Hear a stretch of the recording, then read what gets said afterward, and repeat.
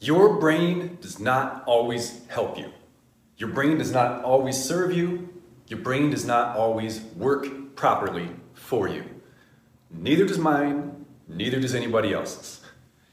Having a brain, I think, is the biggest burden that we face as humans on this earth. Sometimes I wish I could just be a tree or an amoeba or something, and I didn't have to think, didn't have to feel, didn't have to decide, didn't have to plan. Some days that sounds real nice. So if that's you, I feel you. And keep in mind, the source of what I just said is a clinical psychologist. I study this stuff. I'm passionate about brains. I'm passionate about thinking. I'm passionate about human behavior. And sometimes I hate it. So that's normal, I think. I want to help you understand some of the ways in which your brain is not always your friend, does not always help you, does not always work for you. There are two concepts that you first need to understand and know about before we can get into the details about how to make your brain work better for your purposes. The first is belief systems. A belief system essentially is a rule that we think exists about life or about the world in general. Most of our belief systems are formed in childhood because childhood is an overwhelming and confusing time of life. I think all periods of life are overwhelming and confusing to some degree, but childhood is special. I mean, it can also be beautiful and wonderful, but oh my goodness, is there a lot we have to figure out as kids. Because you're a kid, right? You know nothing about the world. You're just getting started. And you see people doing things and not doing things and forming groups and being close with people and being distant from people and choosing one path and not choosing another path. And if at some point you start to think, I'm supposed to be doing some of these things. I'm supposed to be figuring this out. I'm supposed to be deciding who I am and who I'm not, and what I do and what I don't do. And I'm going to pursue some of these possibilities, and I'm going to eliminate other possibilities. And we start asking people to figure this stuff out in childhood, when people don't even know what's happening in the world. What do you want to be? We start telling people who they are when they're kids. You experienced it. Teacher says, oh, you have real talent in art. You're an artist. And you're 7, 8 years old. You don't know who you are. You don't have critical thinking ability. This is an adult, an authority figure, someone who knows what they're talking about, and you're just trying to make sense of the world and find your place in it. And someone tells you, you are this. Take it in. I am an artist. I will choose the path of an artist. Someone says to you, hey, you're not very good at math. Math is not your strong suit. You're really struggling in this math class. I am not a mathematician. I am not a statistician. We take this in. That's not who I am. That's not my path. That's not what I'm meant to be. We close doors when we're kids because of one or two people's opinion, maybe. This is how belief systems are formed. Because we don't just form belief systems about the world. So politics are a belief system. Religion is a belief system. Sports fandom is a belief system. And once we think we know the truth about how the world works or who we are or what our place in it is, everything we do and interpret, think and see and feel is through this lens of this is the way things are. This is who I am and this is who I'm not. This is how the world works and this is not how the world works. Everything comes through these filters. And we start to only see the things that align with what we already believe to be true. That's a belief system. The thing about belief systems is you will almost inevitably have experiences or encounter situations that contradict the belief systems because they are usually way too overgeneralized to actually be true. They will have elements of truth to them, but they become laws and rules and facts when really they're maybe more like trends or generalities, right? And so you form a belief system early on in life. Nobody loves me. No one has to say that to you, right? Sometimes these are things people say to us, Sometimes they're things we infer from the way people treat us. If you are not treated with love as a child, you will personalize that. Kids think everything is about them. They have what's called self-centered, egocentric thinking. They don't realize that there's billions of other people out there in the world and billions of other things happening. They think they're the center of the universe, good or bad. So if people don't love you when you're a kid, or don't seem to love you anyway, your conclusion will be, I am not lovable. There is something about me that makes people not love me. And that can dictate your entire life. Because when you're a kid, when you're a young person, you don't have a life experience that contradicts this thing. You don't have enough experience yet. You haven't had situations that tell you, that's not true. That's not how it is. You also don't have critical thinking ability. Your brain lacks the skill set to take this idea and examine it and cross-reference it and look at the internal consistency of it and figure out, does that actually make sense? Is that true? You don't have those skills when you're a kid. So whatever is the most frequent, the most repeated message, especially if it comes from authority figures, parents, teachers, coaches, etc., it gets in. No matter how untrue it may be, it gets in and it becomes a rule. It becomes a law that we live our lives by. I am unlovable. That's a belief system. And if you believe that, at some point in your life, something's going to happen that calls that belief into question. And when that happens, the second thing you need to know about, the second principle you need to understand to know how your brain works and how to fix it, comes into play. These are things called cognitive distortions. When we are confronted with information that contradicts a belief system, like these two things, this thing I believe about the world and this thing that's happening right now or this thing that just happened, cannot coexist. They cannot both be true. You got two options. Option A, change what you believe. Say, I think I've been living my whole life under false pretenses. I think there's been a lie dictating everything I do for as long as I can remember. That's option A. Pretty tough to do, right? Option B, I can change reality. I can change my understanding of what is happening in this moment to make it fit what I already think is true. Nobody loves me. I am unlovable as a human. Somebody says to me, I love you, and seems to mean it. These are on a collision course. These can't both be true. These can't both be true. So we're about to question, maybe it's not true. Maybe I'm not unlovable. And then at the last moment, they're just being nice. They don't mean it. We change reality. We curve the situation around the belief so that it doesn't make us wrong. That's called a cognitive distortion. Cognitive distortion literally means like a twisted thought or a manipulated thought. It's when we alter the events of our lives or interpret them very subjectively so that they still fit what we already thought was true. And that allows us to live our entire lives under a lie. Here's another example. I'm not very smart. Belief system. I got an A on that paper. Experience. These don't go together real well, right? Smart people don't typically get A's, so we're on a collision course again. Uh-oh, what's going to happen? Am I going to realize I might be smarter than I thought? No, the test was easy. The paper was easy. The teacher took pity on me. Twist reality so that it doesn't contradict the belief. That is a cognitive distortion. And I'm going to give you a few categories of cognitive distortions that we experience and some skills to challenge the distortions, because that's how you can start to change these limiting belief systems. You have to start by changing the manipulation of thoughts and events and experiences that sustain them. Because if you can start to let in those experiences that contradict or challenge the belief system, eventually the belief system will have no choice but to change. And you can stop living your life under lies. So before we get into cognitive distortions, I want to give you some examples from my own life, just so you can see this stuff affects everybody. okay? I once thought I wasn't very smart.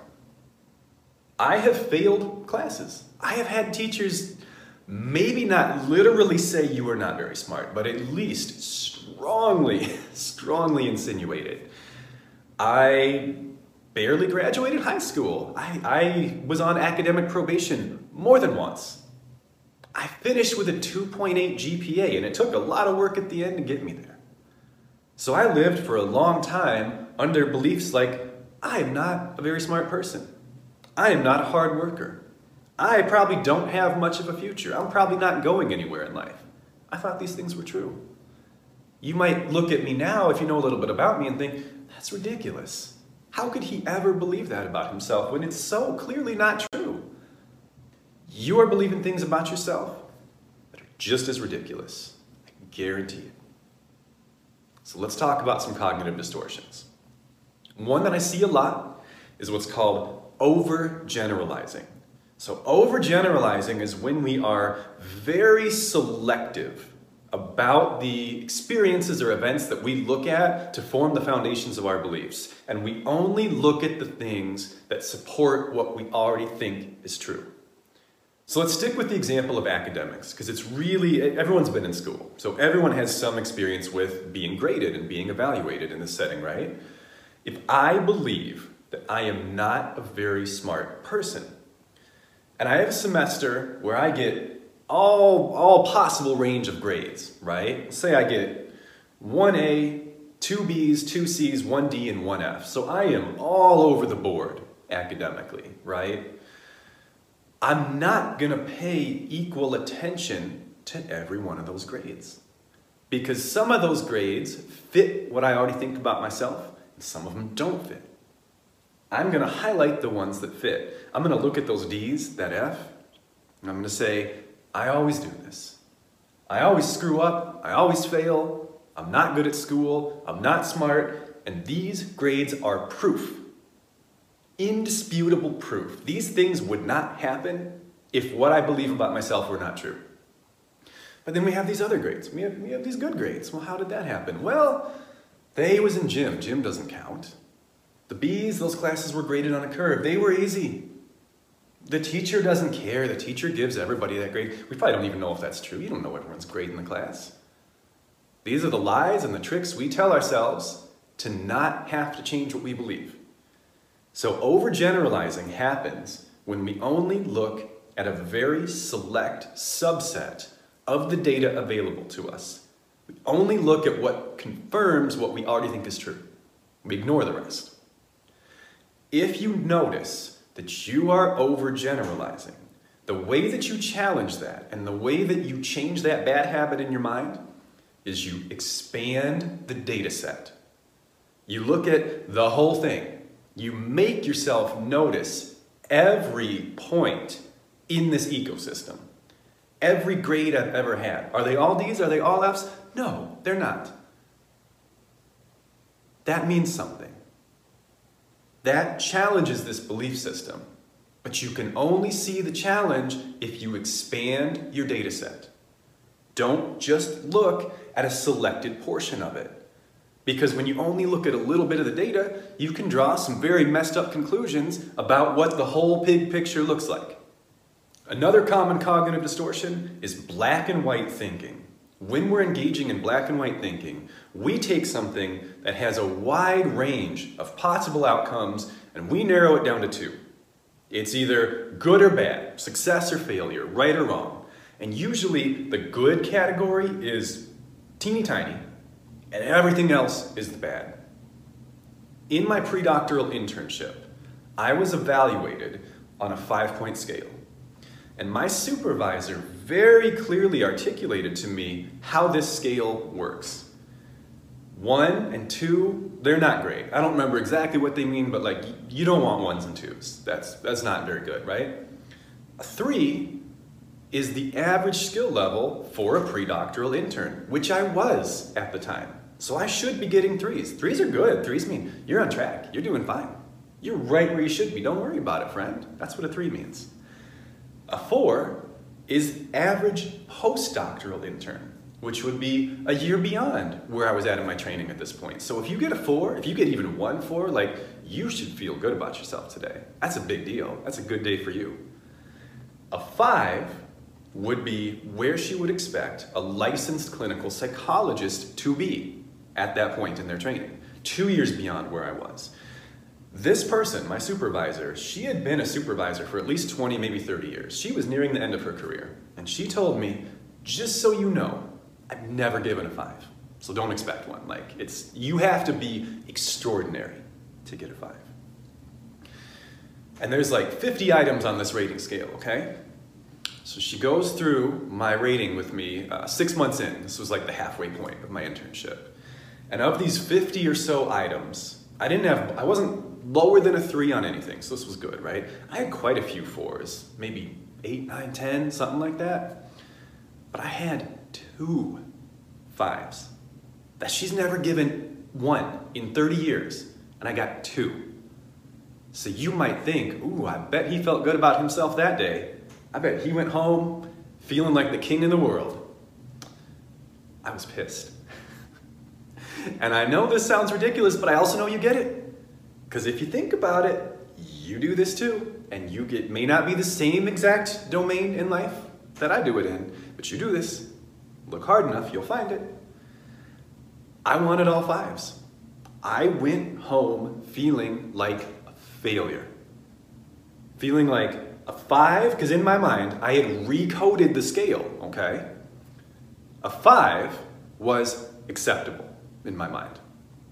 1 through 4, unacceptable. So I felt like I got an acceptable score in 2 out of 50. And I was terrible at everything else. That was my interpretation. That's black and white thinking.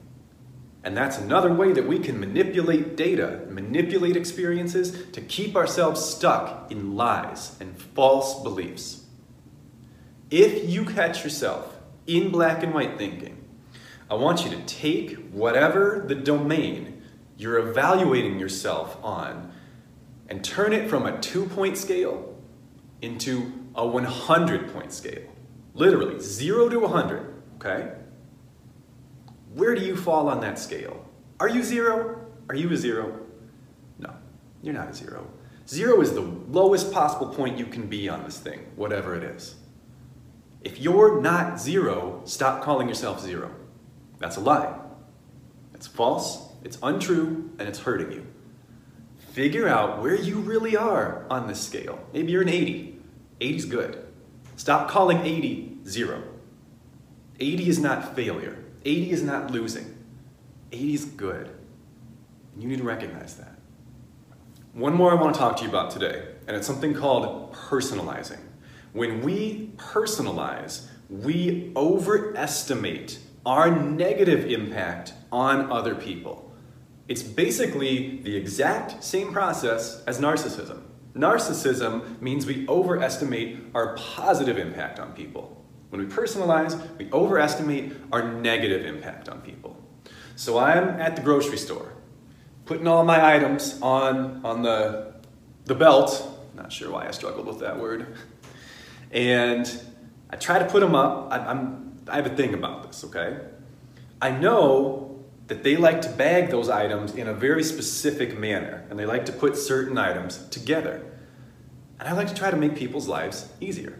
So I try to put everything up there on the belt in the way that I think they're gonna put them in the bag. You know, like I keep the meats together, I keep the frozen stuff together, I keep the veggies together, I keep the toiletries together, because I want them to be happy. And I want them to have a good day. So I'm trying to configure my groceries, my items on this belt correctly. And the cashier is just not in a great mood. They're not really smiling. They're a little short. They just don't seem happy. And I think to myself, I put those items up wrong. I messed up. I put them on the belt wrong. This is my fault. I have ruined this person's day by being unskilled at my transitioning my items from my cart to the belt. And again, maybe you're listening to this, and maybe that particular example, you're like, oh my gosh, this guy is ridiculous. You do it. Maybe you don't do it with the belt. That's a fairly specific example, but you do it. When people react to you some certain way, you tell yourself, that's on me. I messed up somehow. This is my fault. They're not happy. My fault. When you catch yourself personalizing, I want you to think about all the other factors that go into this person's life, that go into their day. So this cashier, I'm one of what? 300 customers they're going to see that day? 1 out of 300, let's say. Take it one step further. Their job is only one part of their life. This person probably has a house or an apartment. They live somewhere, right? They probably have a car. They probably have relationships. They have a bank account. They have a body. They have a brain. All of these things can also give us quite a bit of trouble, can they not? I am probably 0.0001% of this person's life. I'm probably like literally zero, if I'm being honest. One cashier who I'll never see again, I don't exist to this person. So the idea that anything bad in their life is because of me, especially when I'm trying really hard to make it good, distorted. Being manipulated by a belief system I already have. I'm a screw up. I make people's lives worse. I make people's lives harder when I'm in them. False belief system. Contrary examples everywhere. So when you catch yourself personalizing, think of everything else that happens in this person's life and realize, even if this isn't a stranger, even if this is somebody you're close to, you're still not their whole life. They got other things going on besides you, and those other things aren't always going great. It's probably not about you. So if your life is being negatively influenced by a belief system from childhood, keep an eye out for those distorted thoughts, challenge them when they happen, and start to chip away at that false belief. It'll feel a little bit like chopping down a big oak tree with a rusty axe.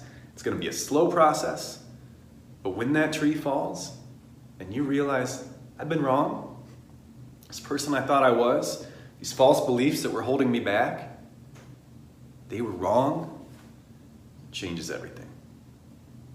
I hope you enjoyed this. I'll see you next time.